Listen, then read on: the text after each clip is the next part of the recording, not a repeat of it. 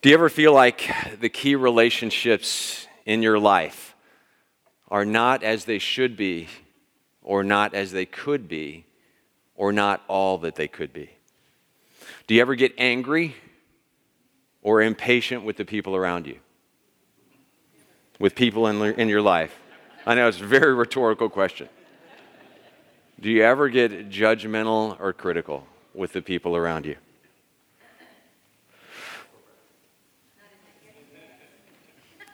Do you ever think that the relationships in your life aren't as whole or healthy as Liz prayed as they could be?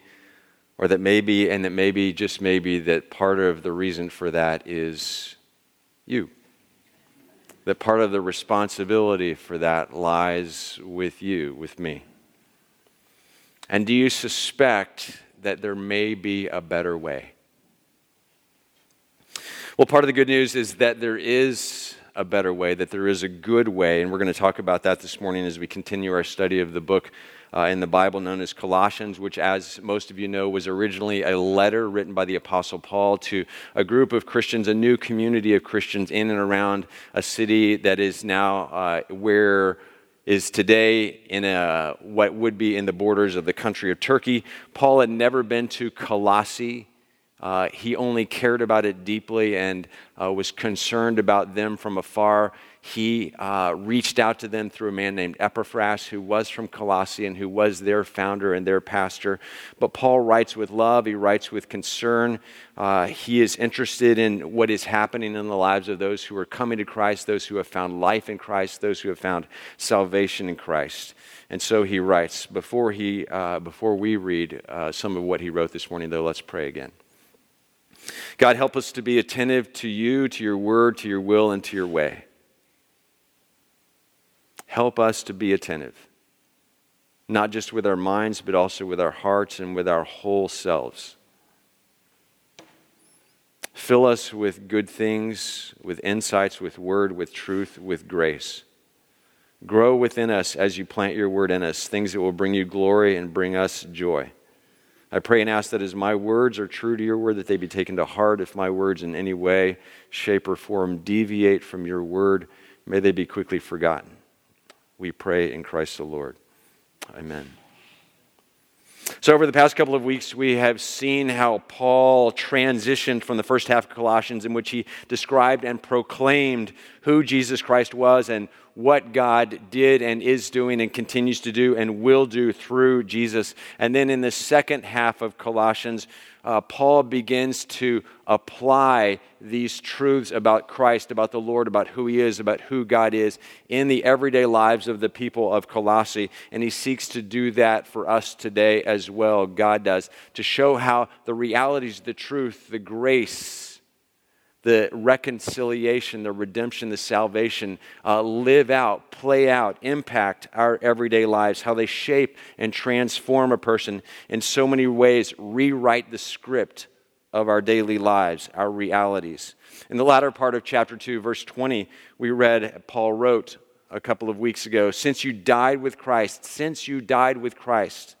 to the elemental spiritual forces of this world, why, as though you still belong to the world, do you submit to its rules? And then a few verses later, at this sort of halfway point, chapter 3, verse 1, we read 2 weeks ago, since you have been raised with Christ, since you died with Christ, and now since you have been raised with Christ, set your hearts on things above where Christ is, seated at the right hand of God. Set your mind on things above, not on earthly things, for you died and your life is now hidden with Christ in God. In other words, in Christ, and through your baptism, my baptism, our baptism, and our identifying with Jesus Christ as a recipient of his mercy and grace, we have been invited to and immersed in a new life, not just a theological reality in a book, but a new, very real life, a new reality.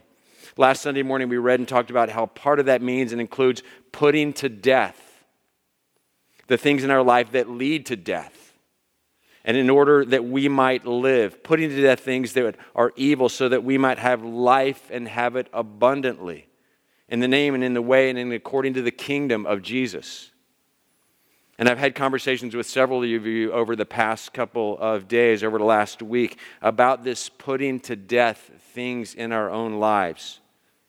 things that we've lived with for a long time, things that we've kept in the refrigerator, or the back of the closet, or the garage of our lives, and pulled out when we were hungry, angry, lonely, tired, pulled out on a rainy day.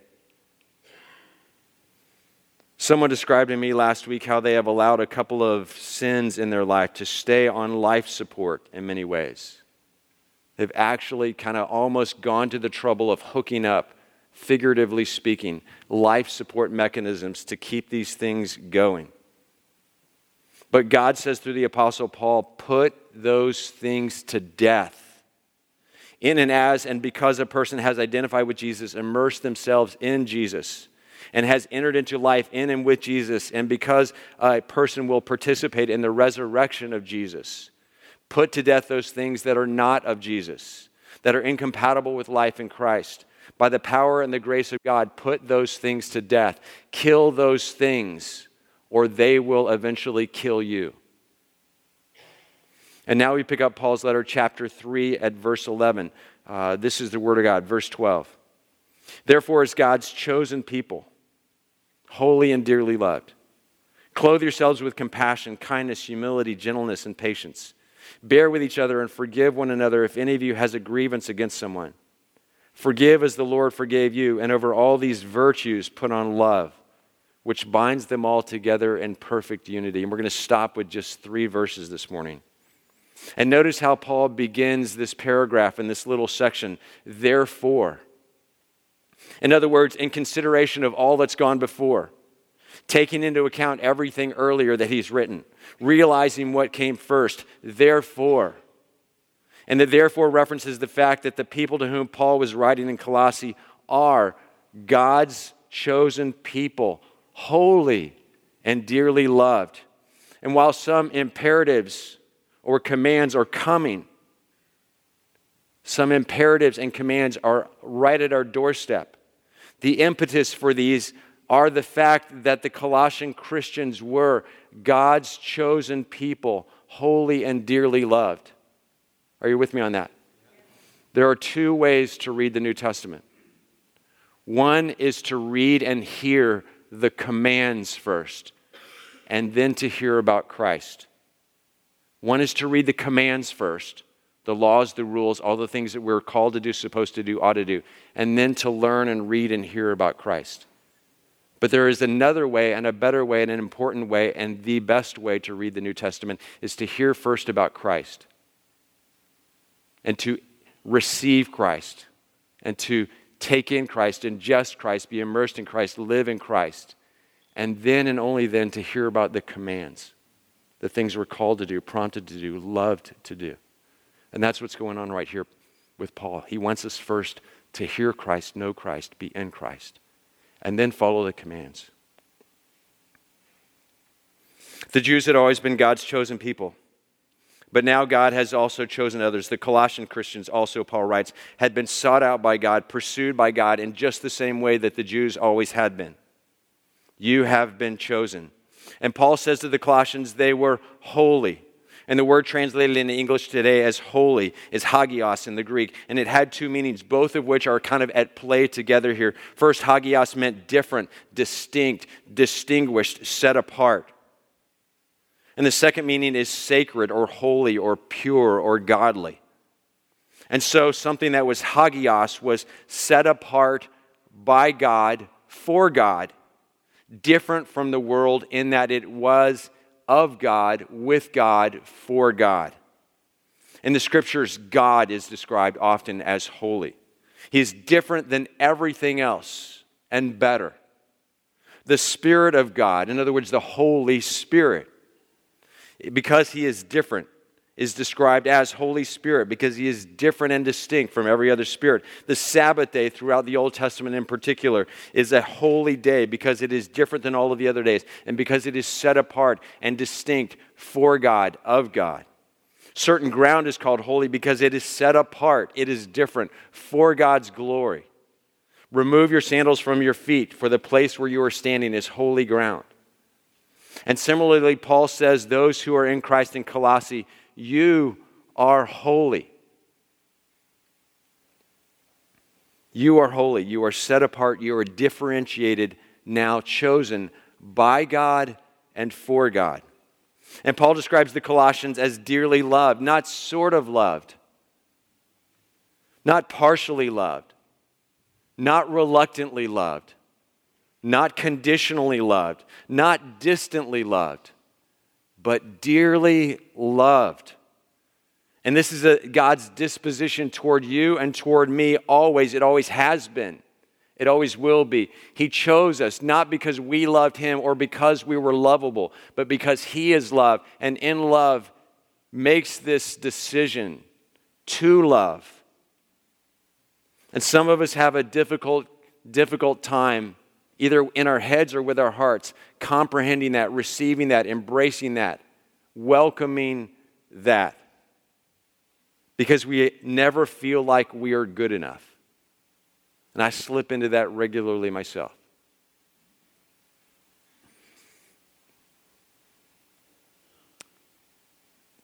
Paul, before he tells them to do anything, you are chosen, you are set apart in Christ, and you are dearly, dearly loved. And to such people, then Paul gives the following commands or imperatives. Not in order that they might be loved or cherished or adored or valued or esteemed, but because they already were loved, cherished, valued, were worthy, esteemed. What follows are the sorts of things that a loving parent and a good and faithful parent says to his or her offspring, or asks of his or her offspring, or encourages in his or her offspring because they are loved. Because they are loved, because they care. Sometimes I say to my kids, I'm not doing this, I'm not asking you to do this, I'm not requiring this because I'm mean, but because I love you. It feels mean sometimes as a parent. The discipline, the structure, that we need to do this. But if I didn't care about my kids, I would ask none of that of them. If I didn't love them dearly. So Paul writes, clothe yourselves with compassion, kindness, humility, gentleness, and patience. Bear with each other and forgive one another. If any of you has a grievance against someone, any of you, forgive as the Lord forgave you. And over all of these virtues, put on love, which binds them all together in perfect unity. Last fall, as we were going through the way of Jesus, November 4th, we talked about compassion as a core part of the way of Jesus. To have or to exhibit compassion means to suffer with, we talked about, to suffer with someone. To be with another person in their suffering, to enter into that hardship of another person, and in some ways, to not only understand their burden, but also to help carry it, to provide companionship on that journey, to be stirred to action, to help alleviate the other person's suffering, which is what God did for all of us and humanity in Jesus Christ. Through his incarnation, through God becoming one of us, through Jesus being tempted in every way as we were, but was without sin. Jesus exhibited compassion to people who were poor, the lonely, the hurting, the sick, the left out, the pushed out, the small, the insignificant, the pariahs, the outcasts. He entered into their suffering, our suffering, through his incarnation, through his humanity, and helped bear the weight of our suffering, and so healing us along the way. Compassion. You can listen to that sermon if you want to rewind and know more. And kindness, a disposition of grace toward other people, and genuine acts of grace or unmerited favor and goodness toward and for other people.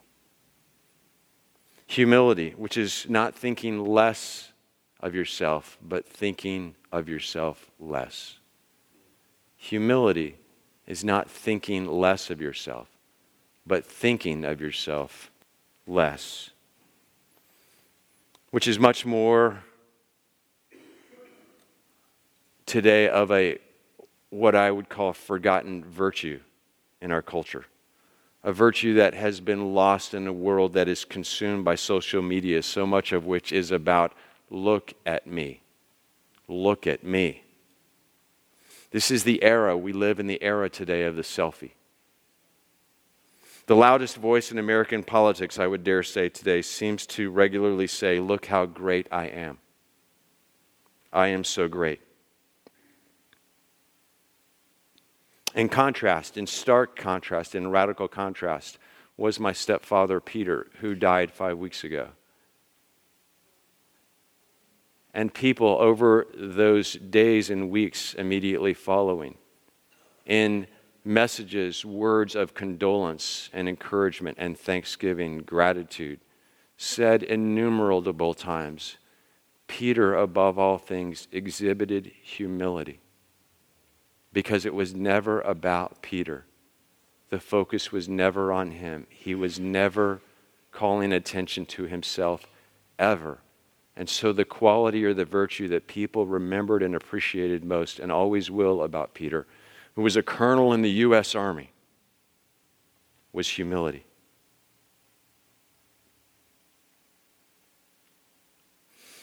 In another letter, the Apostle Paul wrote to the Christians in Philippi, do nothing out of selfish ambition or vain conceit. Rather, in humility, value others above yourselves, not looking to your own interests, but to the interests of others.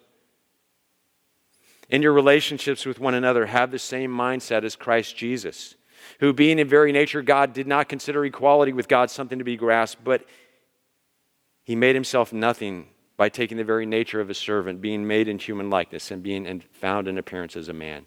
He humbled himself and became obedient to death, even death on a cross. And then there is gentleness, and every one of these could be a sermon in and of itself. Gentleness means tenderness. It means carefulness. It is dealing with another person with great sensitivity and attention. It is dealing with someone as one would hold something that is very fragile, that is easily broken, something that is fragile, or someone who is hurting. And patience, which in previous times was often described as long-suffering, because that's what it is.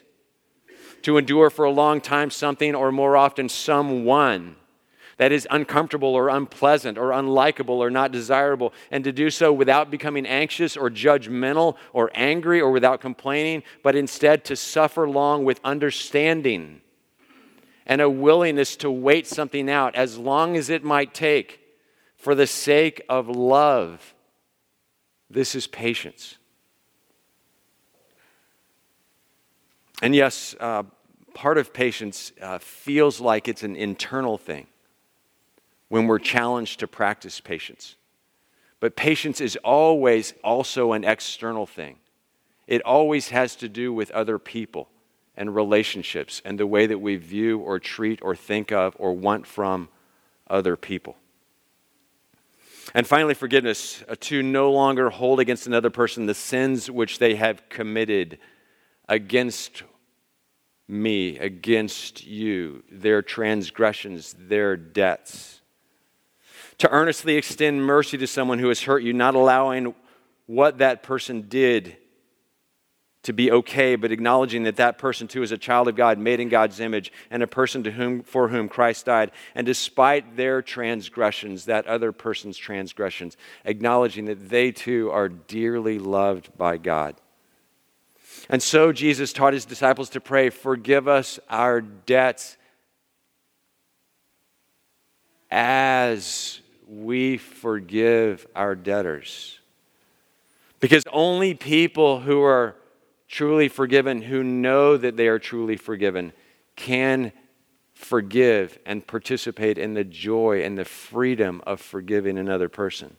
Forgive us our debts as we forgive one another, as we become like you, Father, in your forgiveness enterprise. And so Paul writes, forgive as the Lord forgave you, because only, again, forgiven people can truly forgive. Only people who know that they have been forgiven and the degree to which they have been forgiven. Only those people eagerly forgive, in my experience. Only the people who know they have been forgiven and the depths and breadth and length and ways in which they have been forgiven are or ever can be eager to forgive others. If you're interested in learning more about forgiveness, if you're interested in practicing forgiveness, if you're interested in living out forgiveness, if you're interested in becoming able to forgive more regularly or easily, or having that become a regular part of your life, we're going to try to do a learning lab this fall on the subject of just forgiveness and forgiving. And if you are interested in being a part of that, grab me after worship or at the picnic today. Let's talk about it. 3 of these 6 virtues, kindness, gentleness, and patience, are described in Paul in Galatians 5 as fruit of the Spirit, or evidence of the Spirit among us, evidence of the Spirit in one's life. Friends, raising one's hands is not evidence of the Holy Spirit in one's life,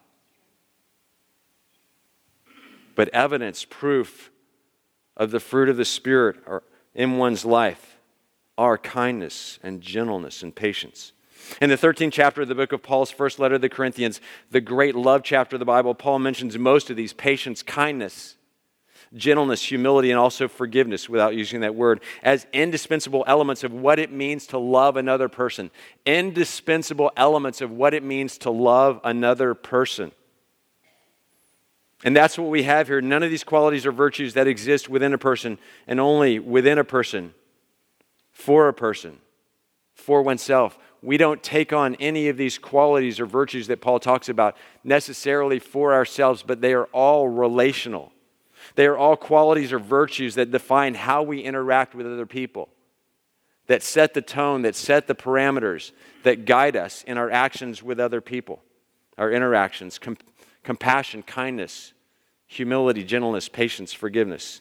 And then Paul writes, over all of these things, over all of these virtues, put on love, which binds them all together in perfect unity. Over time, a community's tendency is to unravel, to develop fractures, divisions. And this is also true and always true in churches, as you may have experienced. Whether those divisions are about the color of the carpet or the style of the music or the snacks after worship or some theological or biblical or ecclesiastical issue, or maybe about a staff person. But Paul declares love is the all-important element that holds together not only the above virtues, but also relationships and communities, and always the church. Love is the sum of the gospel. Love is the fulfillment of the law. Love is the essence of Jesus' teaching. Not romantic love, but to wish another person well, to be about another person's good, to give of oneself sacrificially and generously, to be for other people, to have others' well-being in mind. Love is the sum of the gospel. Love is the essence of Jesus' teaching, that to which Jesus called his followers regularly and in a variety of ways. So if a person is in Christ, including through baptism, then the DNA of love is already embedded in a person, in their spirit, in their spiritual genes.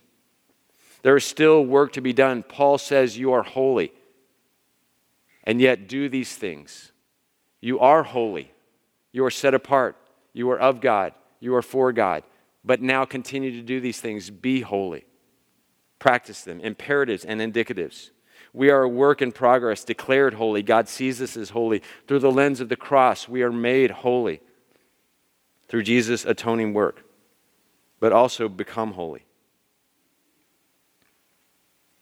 as Jesus is. All of these things are manifest most poignantly and most powerfully and most clearly in Jesus himself. He epitomized all of these qualities and virtues in his person, not just in his teaching, but in his person as God, as divine. And so we are encouraged to clothe ourselves with Christ. To clothe ourselves with Christ. Yesterday and the week before, be immersed in Christ. Die with him, be raised with him, and now be clothed with him. You've taken off all of these other things. You've put them to death. That's not all. There is more. Now be clothed in compassion, kindness, humility, gentleness, patience, forgiveness, in a word that encapsulates them all: love. What does that look like in daily life? Some of us spend a lot of time getting dressed in the morning. A lot of time. Now, I know from, let's just say I know, that some people spend a good amount of time going through clothes in their closet. What am I going to wear today? What am I going to wear? This? No. How's this look? No. Does this match? No. What about this? I'm going to put on this? No, I don't like this. It's too tight. It's too loose. It's the wrong color. It's the wrong season. Some of us spend a phenomenal amount of time deciding what we're going to put on in the morning, how we look before we go out the door. How many of us stop, take a breath, say a prayer, consider, before we go out each day? Clothe yourselves with compassion, kindness, gentleness, humility, forgiveness. We put more attention on these things than what's inside. And Paul says, clothe yourselves every morning before you leave your home, or every afternoon as the case may be, or every evening depending on your schedule. Put on these clothes that are in Christ, that are gifted to you by God in Christ. Put them all on. Some of us just get up and conversely, get up out of bed, maybe brush our teeth, never look in the mirror, leave the house with crazy hair, are completely frazzled and late every morning. And also, just because we don't obsess about our clothes, neglect, forget to put on the things of Christ. And Paul says it's a daily adventure. A daily adventure. There is an overcoat of love, but if you haven't first put on the pants of kindness and the shirt of compassion and the shoes of humility, you cannot put on the overcoat of love. Put on Jesus Christ, Paul says. Put on Jesus every day. He is the supreme one. He has shown us his supremacy in the ways not just that he taught, but that he interacted with all of these people, exhibiting these virtues. And he makes it possible for us to also embody every one of these virtues. So how are your relationships? How are your circles? How are your interactions with the people you live with and work with and interact with through your daily life? Are they as they should be? Are they as they could be? Are they all that they could be? Do you ever find yourself impatient, judgmental, critical with those people? Can it be better? Can those things be different? And Jesus says, pray, because his kingdom is present, but his kingdom is coming. His kingdom is coming. And he has made all of this available to us. Put on. Clothe yourselves with compassion, kindness, humility, gentleness, and patience. Now look around real quick. Look around. Right now, look around. Because Paul's talking to the church. These aren't just about what's going on in here, but they're about the ways that we interact first with those who are together in Christ. And then all the rest of the people. Toward those people, for those people, in Christ together, clothe yourselves with compassion, kindness, humility, gentleness, and patience. Bear with each other. We should look around again. And forgive one another if any of you has a grievance against someone. Forgive as the Lord forgave you, and over all of these virtues put on love, which binds them all together and binds us all together in perfect unity. Thanks be to God. Let's pray.